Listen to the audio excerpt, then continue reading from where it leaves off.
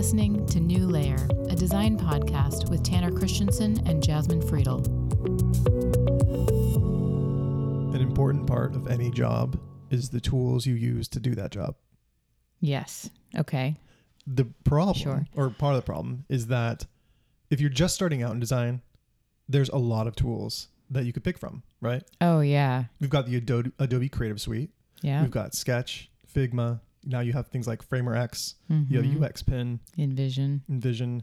So many tools, right? So I think the problem, and what I want to talk about with you today, is as a designer, how do you decide what tool to use? So this is a pretty lofty topic, like most things we talk about here. Where should we start? Why do we need tools? I don't know. I guess I feel like everything we do, we approach as a design problem. And then, we have to identify what is the actual problem and is it really a problem? So maybe we start there. Yeah, no, I think it's a great question. And it actually kind of shines a light on some of the issues I think many designers run into when they're pursuing tools, right? So first and foremost, depending on the type of work you do, there's going to be a different tool that you can leverage to help you do that job, right? I think where a lot of designers tend to get hung up is looking for a tool that they hope will impact their work in a very positive way, but often conflating the tool with the process. Right. And I think we've seen a couple posts on this and a couple of comments on this. It's like, what tools do I need to be able to get a job? Not get a specific job, but to get a job. Like, what tools do I need to know? And yeah, the answer is there isn't always like a clear-cut answer. Yeah, you need to have some proficiency in tools. If you don't know Sketch or Figma or what is it, Adobe XD, I think is what Adobe's parallel product is. But if you don't know any of those, it would be really hard to learn a new tool if you don't know how to use that kind of tool in general. Yeah, so that's a great starting point. What do those tools all have in common? Well, at the most fundamental level, they're all vector editing tools, right? Right. So you can create shapes that are in mathematical formulas. Essentially, you don't need to know that, but and that's how you can manipulate these shapes in the 2D space, and they're vectors, so they're scalable infinitely, right? Right.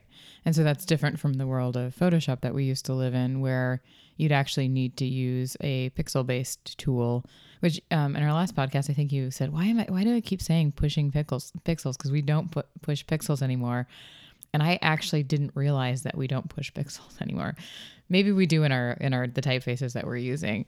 Well, even then it's beyond that, right? Yeah. But you're right. Like pixels are very much a concept of the past. I think Photoshop, any bitmap based editing tool relies on pixels, which are not, again, the mathematical formula. Right. And the reason that was a different sort of a world and why it matters that we have vector based is because at the time, like, you had typically one screen resolution, and now we have, I don't know what the iPhone is, but it's like you can have 2x or 4x or whatever it is to get these like crystal clear resolutions, and it has to do with basically how many pixels per inch you get to see. Anyways, Google it. It's kind of complicated and there's a lot of math involved, but you would actually have to sometimes render different designs or different mocks for each resolution in order to make sure you had the right file size for things like icons or just to understand how it would resolve on different screens. And now we just have tools that are vector-based, and if you need to export things, you can just export them out to the different sizes that you need. But yes, so there's all these different tools. Each has different features. But really, like, what is it that product designers need? So again, you need like some kind of vector editing. And the reason for that is because you're designing for devices that have many, many different types of screen sizes and resolutions and pixel densities. So you have to have a tool that can be flexible and fluid for that. Thankfully, all the tools we've mentioned have that. And that really actually tends to be more towards the middle of the end of the design process, or, and only apply to certain skills. So when we're talking about these tools, they tend to be great for things like interaction design and visual design. And each tool has different features that'll allow you to do different things. Like, for example, Adobe XD, I know there's like built-in prototyping that you can do. I think a lot of these tools have they have like a plugin or something that you can do prototyping. And so that means it's not just for your flat visual design, but you can actually show interactions and sometimes even animations to be able to really visualize what not only the product will look like, but what the product will feel like as well. That flow. And how it'll move. There's other prototyping tools that are out there. Framer X you mentioned is one. Origami Studio, is that still around? Yeah, Facebook's Okay. Origami. Yep. Any others that come to mind? There I'm are like, I don't prototype, so yeah, I haven't in there a very are long a time. lot. There are many, and I think like new ones come out almost weekly now.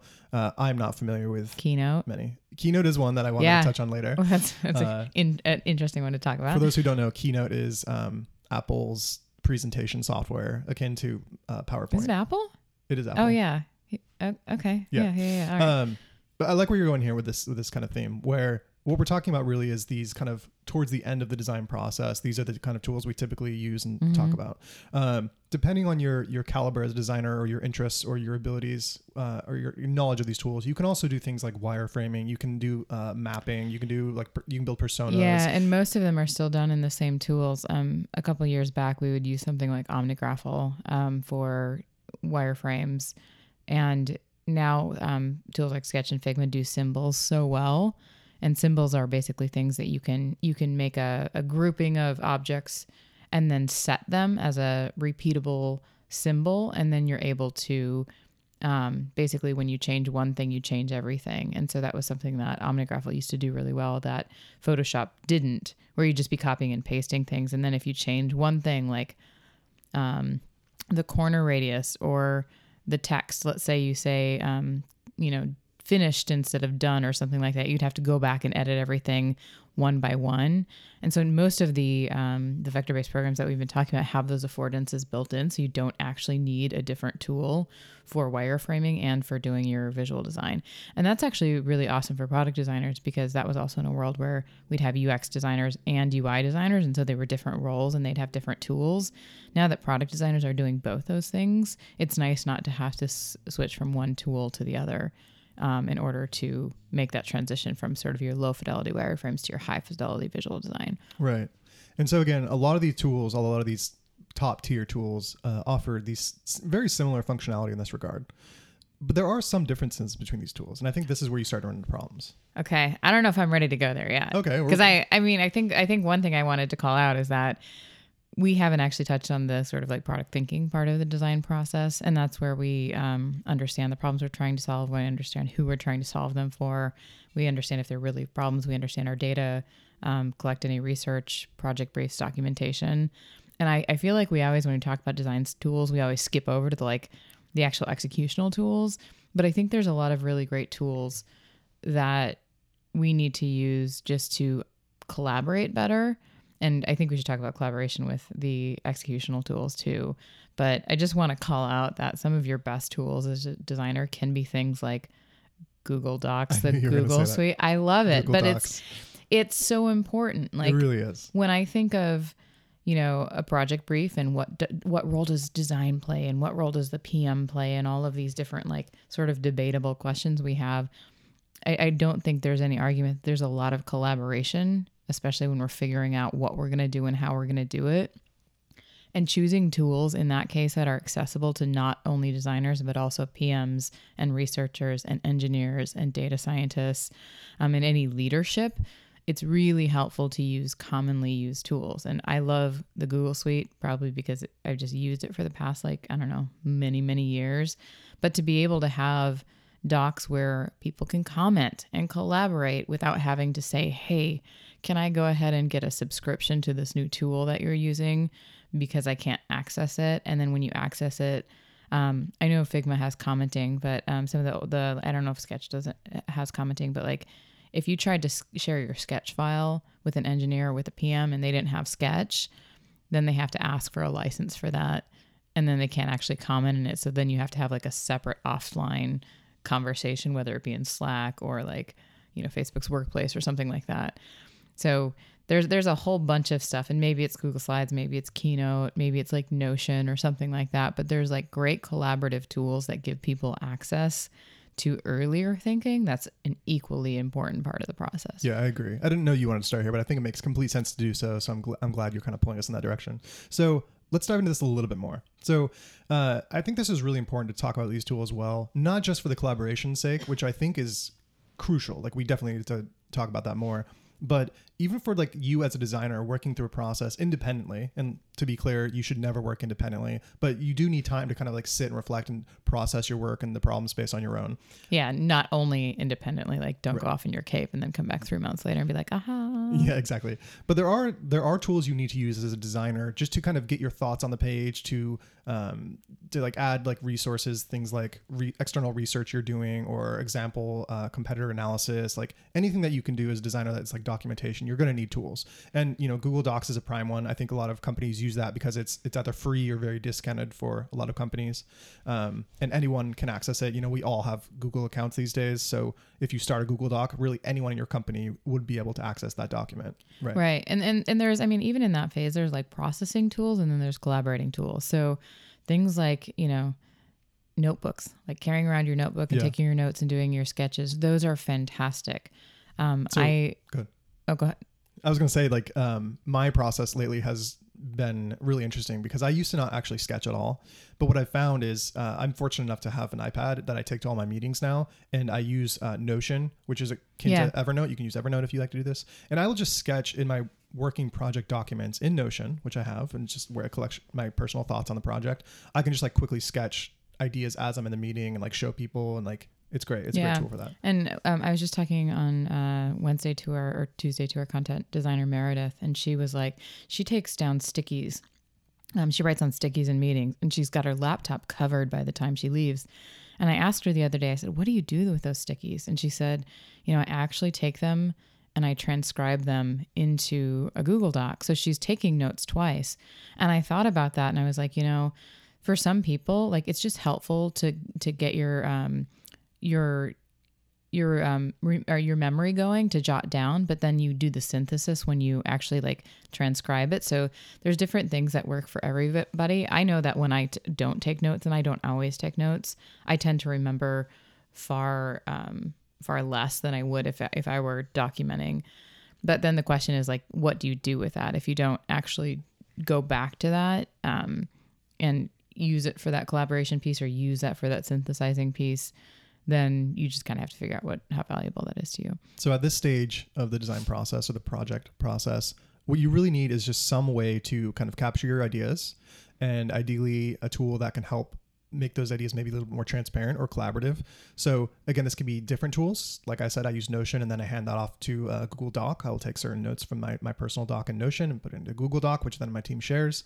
But like, yeah, and it depends on like what part of the process you're owning, because let's say your PM is in charge of your project brief, and they do that in Google Docs or whatever. I don't know. I'm sure Microsoft has Word. No, that wouldn't be it. Anyway, so they put that together, and you might comment on it, but then you have to think of sort of the flow too. So maybe then your job is to come up with, the first 3 directions that you might, choose to solve the problem. Then, maybe you're actually sketching in a notebook. Maybe you're whiteboarding with your PM and getting some sketches there. But then the question is then, how do you share back to that flow? And so sometimes it's best to sort of stay within the same set of tools so that people aren't jumping around. Sometimes it's best to have a variety of tools for different purposes. I was just thinking, like we use Coda as another tool that we use. I don't know what Coda is. Coda, it's how would I describe it? It's like sort of a cross between like Asana and like some of the Google suite. So it has, I don't know, you can basically make any sort of format, but it does a lot of like a kind of cell-based organization, but it's a little bit more text rich than say a Google Sheet would be. But that's something where it's like all of our teams roadmap within Coda. And so you can actually see everything in the same place. Can you imagine if every team like chose their own tool, and then you're like, well, where is the list of all the teams? Or if, you're working within a team and you're trying to find your team planning versus your project briefs versus the sketches that you've done, like that can really get pretty all over the place. And then you add in things like Dropbox or Google Drive and how you store additional files. We could talk about naming too, and like how you're able to find these things when you're trying to search across all of these different files. And everybody probably knows what that's like. It's like you have an email. It's like you had a document somewhere, and was it in an email or a Slack conversation, or who referred to it and how do you find it? So like it's just to say, like, when choosing tools, it's really important to actually understand the ecosystem that you're working with, even beyond the design, into, just basically your company and your teams. Oh my gosh, yes. Like, I mean, there are a lot of tools for what you're describing. Atlassian has Confluence and like a whole suite of tools with Jira that are all interconnected. There's Dropbox Paper, of course, for this kind of stuff. And there's Google's product suite. We actually had this problem at Lyft recently where each kind of team was responsible for using the tools that felt right for their own projects. And so we had some teams using like Facebook Workplace for communication. We had another team who was using, I think, Confluence, another team that was using Google Docs and Google Drive, another team that was using like Dropbox. Some teams were using Sketch, some teams were using Figma, some teams were using, I can't remember, some Envision prototyping thing. Well, and then you think over the years of time, it's like, cool. So each team and each individual, and I think designers are pretty big offenders of this too, but it's like, oh no, I want to use this because it does X, Y, and Z for me. Yeah. And then, but think of like, so then you convert your whole team, but the whole company isn't working that way. Think of like when you leave the team, how many people have to do the work to find what you did.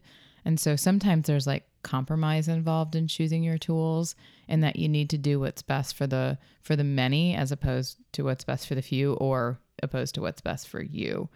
And that's a hard thing. I remember when we were moving our project from I worked on a Summit Learning platform, and we were moving it from Facebook to CZI, and we had a choice of sort of like, hey, we can go through and redo all of our processes. We can look at our tools. And somebody wanted to really, really use Dropbox. And it was because his partner worked at Dropbox and he loved the tools, and the tools were amazing. But the problem was we weren't actually using Dropbox at CZI. And so to enter in and like, we had to look through security and all these sorts of things, but to enter into this and say, well, just for the design team, we just want to use Dropbox. There was a question of like, is that like, if we were 3 people out of 200 or whatever it was, or 5 people out of, 150, was that really worth it to, pay for a whole new tool that people would need to get access to over time? And, those are things that maybe the answer is, yeah, sure. Like it's a far superior tool. Or maybe the answers are like, actually, no, we're sort of like just saying this because we are comfortable with this, or because like we really think that this is the best for us. And so there's always these sort of considerations you have to make. And I mean, and I'm just talking about right now, like the Googles and the Dropboxes and the normally accessible things. But then when we get into the design tools that we started talking about at the beginning, it's a smaller pool of people that tend to need to like access, say, your Figma or your Sketch files, but it still opens that question of what are we using and why? Yeah. So the first point here is really, especially if you're joining an existing company who's kind of established, you shouldn't go in and expect to like take the tools that you personally like. You should look around the ecosystem and say like, what tools is the company, are these teams already using? Yeah. And try to adopt those. And that doesn't mean that you have to like learn them before you get the job. No. Like I hired somebody who was just using Sketch, and he was like, oh man, I need to use Figma before I get started. I was like, oh no. Like, just hold on. Like, it's okay. Like, you'll learn it on the way. Like, no need. That's great. Because I know that like, we change tools frequently, and it's part of our jobs to like understand how to ramp up on a new tool. But it doesn't mean that you have to have that like checked on your resume. In fact, I don't even know any hiring managers who look at the tools unless it's like you don't have any design tools. But I don't look and say, oh, somebody doesn't know Figma, so they can't work on my team. No, this is like designers who put their favorite tools on their resume. Like, get that off. We don't need to know that. We just need to know that you can do the work, right? Although there could be some companies that actually screen for those things if they're using any automated screening or anything like that. So I don't know. I wouldn't say you have to remove it, but I would say that most people don't look at it, and you don't have to know a tool before you get started. You have to know how to use design tools. I remember when I joined Facebook, it was, I think my second, third or fourth day there. And I sat down with my mentor at the time and at the company, and he's like, okay, so let's like open up Sketch. And I was like, what is Sketch? At this time I had only used like Photoshop and Illustrator, so I had no idea what the tool was even like about. Yeah. And he's like, oh, well, like it's easy. Let's open it up. And I think like after a week just playing with it, just messing around, I instantly picked it up. Yeah. I mean, it's honestly like I'm a few years older than you, and it's harder for me to pick up new tools. It's just like, I started designing when Photoshop was like Photoshop 5, and not even Creative Suite 5. It was like 1997 or You're really something like dating that. yourself Sorry. here. Yeah. whatever, own it. But when I had gotten to a point where I knew Photoshop so well, I think I've said this before, but I was such a late adopter of Sketch. I was in the middle of a big payments project and just didn't want to switch over all my files. But finally did. And yeah, there was definitely a learning curve, and that's fine. There's a learning curve for anything. But I think right now we're in a world where we're using so many tools that learning is just part of what we do. So in this example, you kind of had to switch because the rest of your team was using Sketch. Is that right? Yeah. I mean, I could still use Photoshop, and I did for a while, but I took when I took on a new project, that was the time when I decided it was time to go all in. And I'm glad I did, because I then became a whiz at Sketch, and Sketch is so much faster. But the problem that happened was I couldn't share files with my teammates. And so I think that's something that you actually have to consider, is like, if you need to collaborate with somebody, or let's say I was going to leave the team and I did eventually, no one would be able to edit. I mean, they could edit my files, but they'd have to open up Photoshop to do it. And so there's some conversion that can happen between those, but it was actually, if I were to have kept going, it would have been a selfish thing. It would have been a stubborn thing for me to say, no, I'm comfortable with this. I'm good at this. This meets my needs, rather than saying, hey, what meets the needs of the company. And at Facebook, and you were part of this, like, we had these great, like, things, I think we called them design pack, where the design system was like plug and play. And we didn't make that for Photoshop. We made it for Sketch. And so there was a being a team player thing that I needed to do, and take the time. And it does take time to learn a new tool. But I think the Photoshop to vector-based was a much bigger learning curve than vector-based to vector-based tools, because they're generally somewhat the same. There's so much. They're not the same. I'm sorry, Figma. I'm sorry, Sketch. Okay, so there's so much we could unpack here if we had the time and energy. I think an underlining point here really is going back to what we said a second ago, where if your company or your team is already using tools, you should try your hardest to pick up those same tools, right? And part of the reason for that is not just like so you all can share knowledge about how you work. It really comes down to thinking about the legacy of your work itself, because our job is never to just get the work out the door and be like, we did it. Our job is to create a kind of a landscape of knowledge and information and processes and things that the entire organization can also leverage in order to raise themselves up. Yeah. And I think back to my earlier point, like that applies to the design organization, and then it applies to the company too. Like, again, can you imagine if each project brief that was ever written was in a different format and a different file? What if all roadmaps were different? And then you have to go back to those over time. And sure, roadmaps are written differently all the time. It depends on the product organization, how they hold, PMs accountable to delivering that. But the consistency is really, really important. And I think there's something after this too. Like, I had somebody who was on my team earlier in the year, and she was, I would call her like the great trialer, because she wanted to trial every new product that came out. And I think there's something to like, okay, cool. So what if we all agree on the same products and we're on the same tools and we're using those consistently over time? How do we keep evolving and making sure that we're understanding the new tools and understanding new technology that's coming out in order to aid our work to continually be better? And so my former teammate she was the one who would like get in and learn new tools and kind of experiment with them and see if they were great for the team. And I thought that was a really good contribution. I think that can go either way in terms of like, is it useful? Like, is she sharing the knowledge and helping us upgrade? Or is it just like, are we just paying for one-off subscriptions? And that's a whole nother story. But this gets so tricky. And it goes back to what we were saying at the very beginning of this episode of where things kind of get, in my opinion, problematic. Because what you often see, especially with kind of inexperienced or more junior designers, is they're really drawn towards the new, flashy, broadly talked about tool, no matter what it is. And this will always happen. There will always be a new tool. There will always be a tool that touts itself as like the next innovative thing in the space. And sometimes that is true. But the vast majority of the time, at least from what I've observed, is that the right tool for any job is just the tool that works for you. And so, again, talking about the tool that works for you and your team. And your team. That's what I mean. Yes. Yeah. Like what you're trying to do as a team, the tool should support that. And often what I've seen is that when this new tool comes out and it starts making waves, maybe they have really big marketing dollars and they're advertising everywhere, and designers are really excited about this. They have a lot of energy. designers will kind of go and say like, we have to use this new tool because it has maybe XYZ functions that our existing tool doesn't have.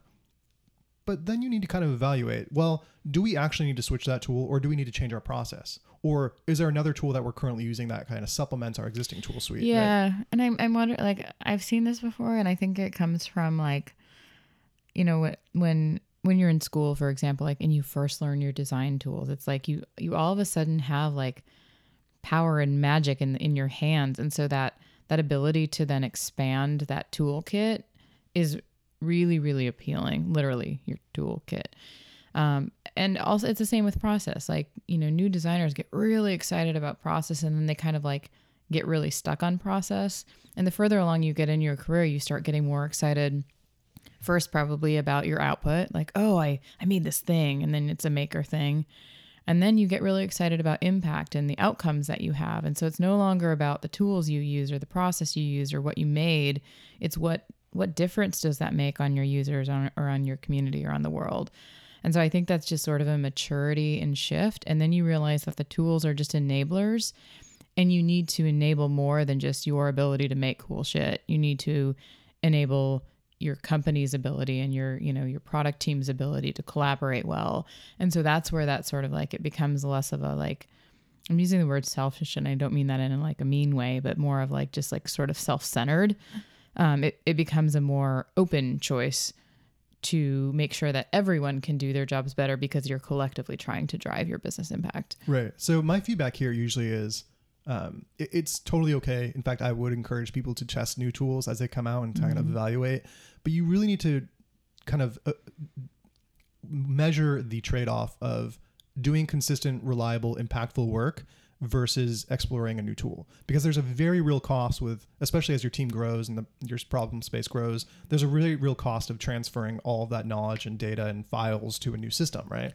Yeah. That's a small thing if the tool is really going to give you an advantage, but it's something you really have to keep in mind. And again, you're not just looking for things like, does this new tool have a new animation style? Like that might not be enough to try to get the entire team to use this new tool, right?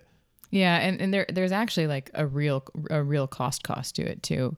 When I look at, usually when a company decides to have, 5, 10 or more subscriptions to a tool, like Figma, for example, you end up getting a business rate for that, and you pay in advance, and then you get team licenses, and you have, so many seats that you can have on this tool, and you pay for that. And they're usually like, priced well for what you need to do. And then sometimes the software will come with extras depending on if it's like a corporate or an enterprise rate, or whether it's an individual rate. But then what happens when you start to test tools is like, yeah, sure, there's trial periods, but it usually takes, longer than a trial period to understand if the tool is worth it. So if you've got like, let's say you have a team of 10 designers and 4 of them are experimenting with all these different tools, you've all of a sudden got like 4 extra subscriptions for maybe 3 to 5 different tools running around. And that actually can be really costly. And then sometimes what happens is people aren't using them, but they actually don't want to get rid of them just in case. And so that as a business expense can really, really add up.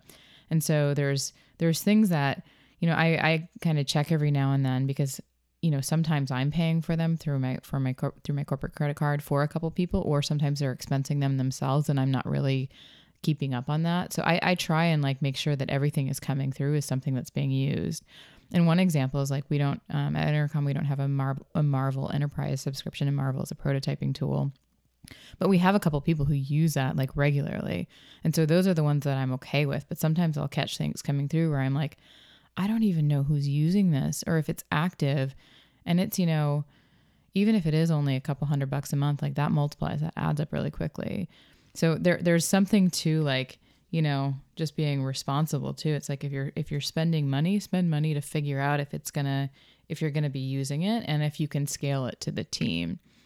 Yeah. And usually the way I've seen this broken down, and the way that we've done it at Lyft, like I mentioned earlier, we kind of cleaned up all of the different tools that our teams were using. I think because honestly, like I remember at another company, we were spending like, it's like $40,000 or something on a tool that we weren't even using. Like that stuff, it adds up so quickly. And a good way to tackle this is to assign someone kind of the role of being an evaluator of tools, and they kind of own that process of exploration. Now, that doesn't mean they go off and they try all the new tools and like oh, I think this is the one we use. No, or maybe it does. I don't know. To some degree, yes, they need to go and try those things, but they need to also work with their team to see like what are their needs, what are problems that the current tool suite is not solving for them, what are they excited about, what's going to help their processes, is going to help with things like collaboration and transparency with the rest of the organization, like all these kind of things. But it can be very helpful to assign that task to someone so they're kind of the accountable person for that. I could easily see that going through something like design ops where you're beta testing something. And I mean, that's like, hey, we actually did this with Figma back at Facebook. A couple of us volunteered. And so then we had a commitment to use Figma and see if it was better or worse than what we were using at the time, and see if the features that they had to come out with, like cloud collaboration and things like that, were really worth it. And so it was a really intentional approach to see if it was worth switching over. It wasn't just like, one person kind of uses it, expenses it, and then like just leaves the subscription running. And that's not going to work if a single person goes and does that, because I think we talked about this in the last episode. When companies make decisions around like managers, for example, when you hire a manager, there are a lot of repercussions if you get that wrong, where it's not just the role that suffers, the entire team can suffer. And I think it's the same problem with tools, where if someone starts to adopt a tool and maybe they think it's worthwhile for the whole team and they get everybody on board, again, like we said, there's a very real cost with getting everyone on board with that, with paying for the actual software. And if you end up learning that it's not actually quite what the team needed, you've now essentially burned a ton of money and time. Yep. And time. That's the thing that I wanted to just kind of double down on, was like the time it takes to ramp up. Like I'm saying both things. I'm saying it's hard to ramp up, and also, but you can easily do it. And I think it's true, but like to get everybody up to speed, and then also to make sure that your documentation feels really, really consistent and people have access to what they need to, like that can be a kind of long and arduous process. And especially if then you decide to revert that, then that ends up being more pain. And I actually think this applies to design leaders too, or managers who are coming in who, have preferences or have things that they've done in their past where, oh, we used X tool here and I'm going to bring it in. Like, there's always a stopping to say like, hey, what's working for us? What's not working? Hey, if you're a remote company and you have a lot of collaboration within files, and maybe you have sort of active working sessions, then maybe you need to lean into something more that has, cloud collaboration. Or, if if one of your clients is Adobe, then maybe you need to use the Adobe products, but you have to actually like understand what the problems are that you're trying to solve and what the constraints are before you go in and just like kind of throw everything up in the air. And this is why I personally am a little bit averse to changing tools frequently. I think that at the end of the day, your job as a designer is to execute on the design and, collaborate, communicate those ideas effectively, make sure that the engineers have a clean handoff where they can understand what you've designed and the spec of those things. But the vast majority of tools we have today, like we said at the beginning here, they're very, very similar. They do have some critical differences that are worth considering, whether or not those differences will work for you and your team. But at the end of the day, there's a lot of things that you can do on the process side that will help fulfill those needs as well. So it's really a measure of like, does our team need to stay with the current tool suite that we're all using and knowing, and maybe try to define better processes for how we use these tools? And a common one that comes up, for example, is Figma is all in the cloud. It's very transparent. Anyone can access files if they're given permissions and things, but it's all exists in one central place. There's tools that you can do that with Sketch, for example, or Adobe XD. You can use Dropbox. That's a messy one, but we can get into another time. There's tools like Abstract, which has like versioning for your design system. And then there's a whole suite of things that a lot of people don't even know about because they're proprietary. So for example, I know that Facebook's design system team have built proprietary tools that the team uses, where whether you're using Framer, Origami, Sketch, Figma, whatever else, the design system could dynamically be pulled into any of those tools. And so that's another thing that you have to keep in mind is like, are there things, tools or processes that your team can build and leverage to make the whatever tools you are using today better? You don't have to switch to a new tool just because it's got this new shiny thing. You might actually be better off saving time and money and energy by staying with what you have now and just adjusting or modifying your process. Yeah, totally. So, I mean, we've covered a lot of stuff here. I think there's so much more we could talk about. I think for me, really what it comes down to is if you're coming into an established place, look at the tools that they're using and like try to adopt those. Yeah. And look at the processes too. Like designers aren't the only people that use tools. Like there's researchers. What? I know researchers use tools? What do you Product use for managers, interviewing engineers. or remote conferencing? What are you using for data? So there's all sorts of, so it's actually probably worth going in and saying, hey, what would it even take to change tools here? If you are to identify that the tools might not be working best for the problems to be solved.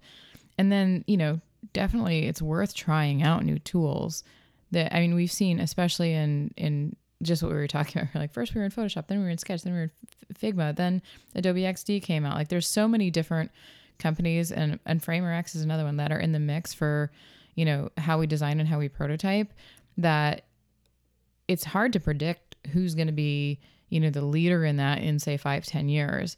And so it's realistic that we will have to evolve the tools that we use, and we'll have to change things up. But whenever you go about it, I think what we've talked about is, how can you do so with intentionality and make sure there's a system behind it, and that we know what's going to happen if it does work, if it doesn't work, and what's the scaling plan and things like that. I want to say here that you mentioned something just a second ago, which was, who's going to be the leader in this space?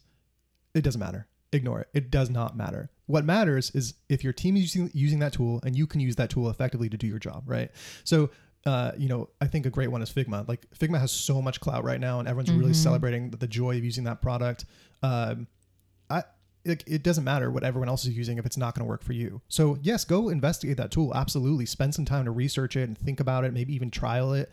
But at the end of the day, ignore what everyone else is talking about and focus on what's going to work for you, because it might not be what everyone else is using. And he means, when he says you, he means your team, not just you as an individual. No, yeah, none of this should be while you are a special flower, you still have to work collaboratively when you're working in a product environment. And this leads to another interesting thing, which I've observed a lot. Where if you're in any kind of design space, whether it's on Twitter or on a group on Facebook, maybe some Slack channels, maybe in real life conferences, what you'll often see is people love to talk about the tools they use. They love it. They will often just, you can say, hey, what tool should I use as a designer on Twitter right now? And you will get hundreds of people replying saying, I love so-and-so tool. This is the best. You have to use this. And yet you have 10 tools you should use. In this example, like you've given zero context for what kind of work you do and how much collaboration you need and what kind of communication the tool needs to do on your behalf and how much money you can afford on a license. And like, there's all these considerations that you have to take. So these conversations are not very helpful. And yet they happen. And the reason they happen, I think, goes back to a quote by someone I really admire, Merlin Mann. If you don't know who Merlin is, you should look him up. I think his name is Hot Dogs Ladies on Twitter. Oh, boy. But he said that he had this great article about tools. And he said, the quote was, it's much funner to talk about running shoes than it is to go out and run. And I think that's so good. I think it's completely true here as well, where it's like, it's so easy and fun to talk about tools and their pros and cons, but at the end of the day, like you just need to get your job done. And listen, like when it comes to it, we're like tech nerds, we're tool nerds. Like we should be excited when new things come out. We should geek out over them, just like we do every time, the new Apple Watch comes out or whatever. It's part of what we do, and that's fun. But like when it comes to decision making and when it comes to like actually saying, yes, this is the tool for us, it takes a lot more than just like being excited about the new and shiny, because frankly, there's going to be a lot of new and shiny in the tools world. We've already seen a substantial amount of it in the last 5-6 years. Yeah. So, let's see.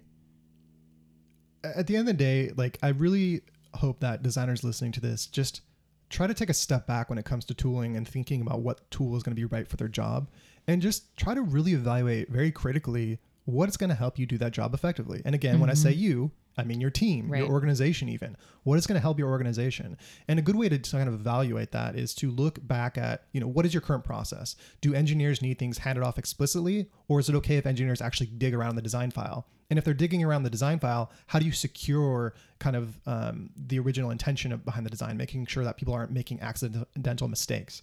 How do you ensure that once you leave the team, maybe you go on a vacation, for example, someone else can come in. Or leave the company. Someone else can come in and adopt your designs and kind of not instantly, but just be able to make decisions with what you've built carefully and being able to manipulate things as needed. It's not very helpful if the one person on the design team is using a tool that no one else is using and no one knows how to use. Now, how do you get like that information out of that file? Yeah, and we didn't really talk about like actual tool integrations, but like maybe we can just talk about that loosely really quickly, which is, hey, if you do have, say a sketch file and that's something you need to share and not everybody has access, Is there easy ways to export and, put in your Google Slides? Well, that's something that Dropbox Paper actually does really well, is if you update your files, it'll just auto update in the paper document. But there's like different things, is like, how do you create that trail? And it could just be like, hey, you have one like text-based document and it's got links to everything that you ever need. But how in the suite of tools, and not just design tools, how do they, like, what's the interoperability? How do they work together? And that's something to consider too. Yeah, absolutely.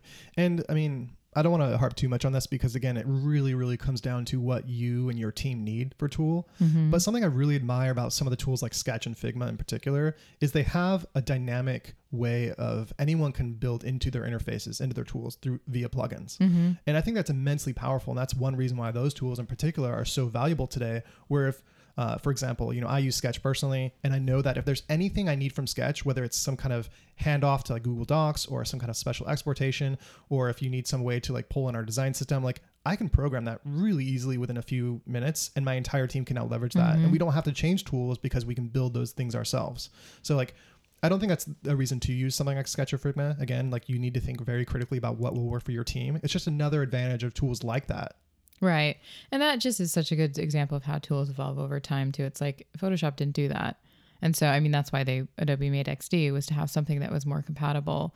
But it is, it is like, keep in mind that things will be coming. We probably, I don't know, I always hate any sort of like, hate is a strong word. I always like don't really love any sort of prediction for design. What's the future of design going to be? I'm like, I don't know. Like, I don't know. What are the future of tools going to be? I don't know. Like, well, somebody will come out of nowhere and blow us out of the water.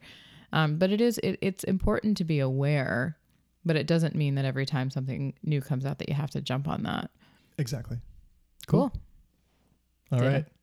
That's it for this time. All right. See you later. Bye-bye.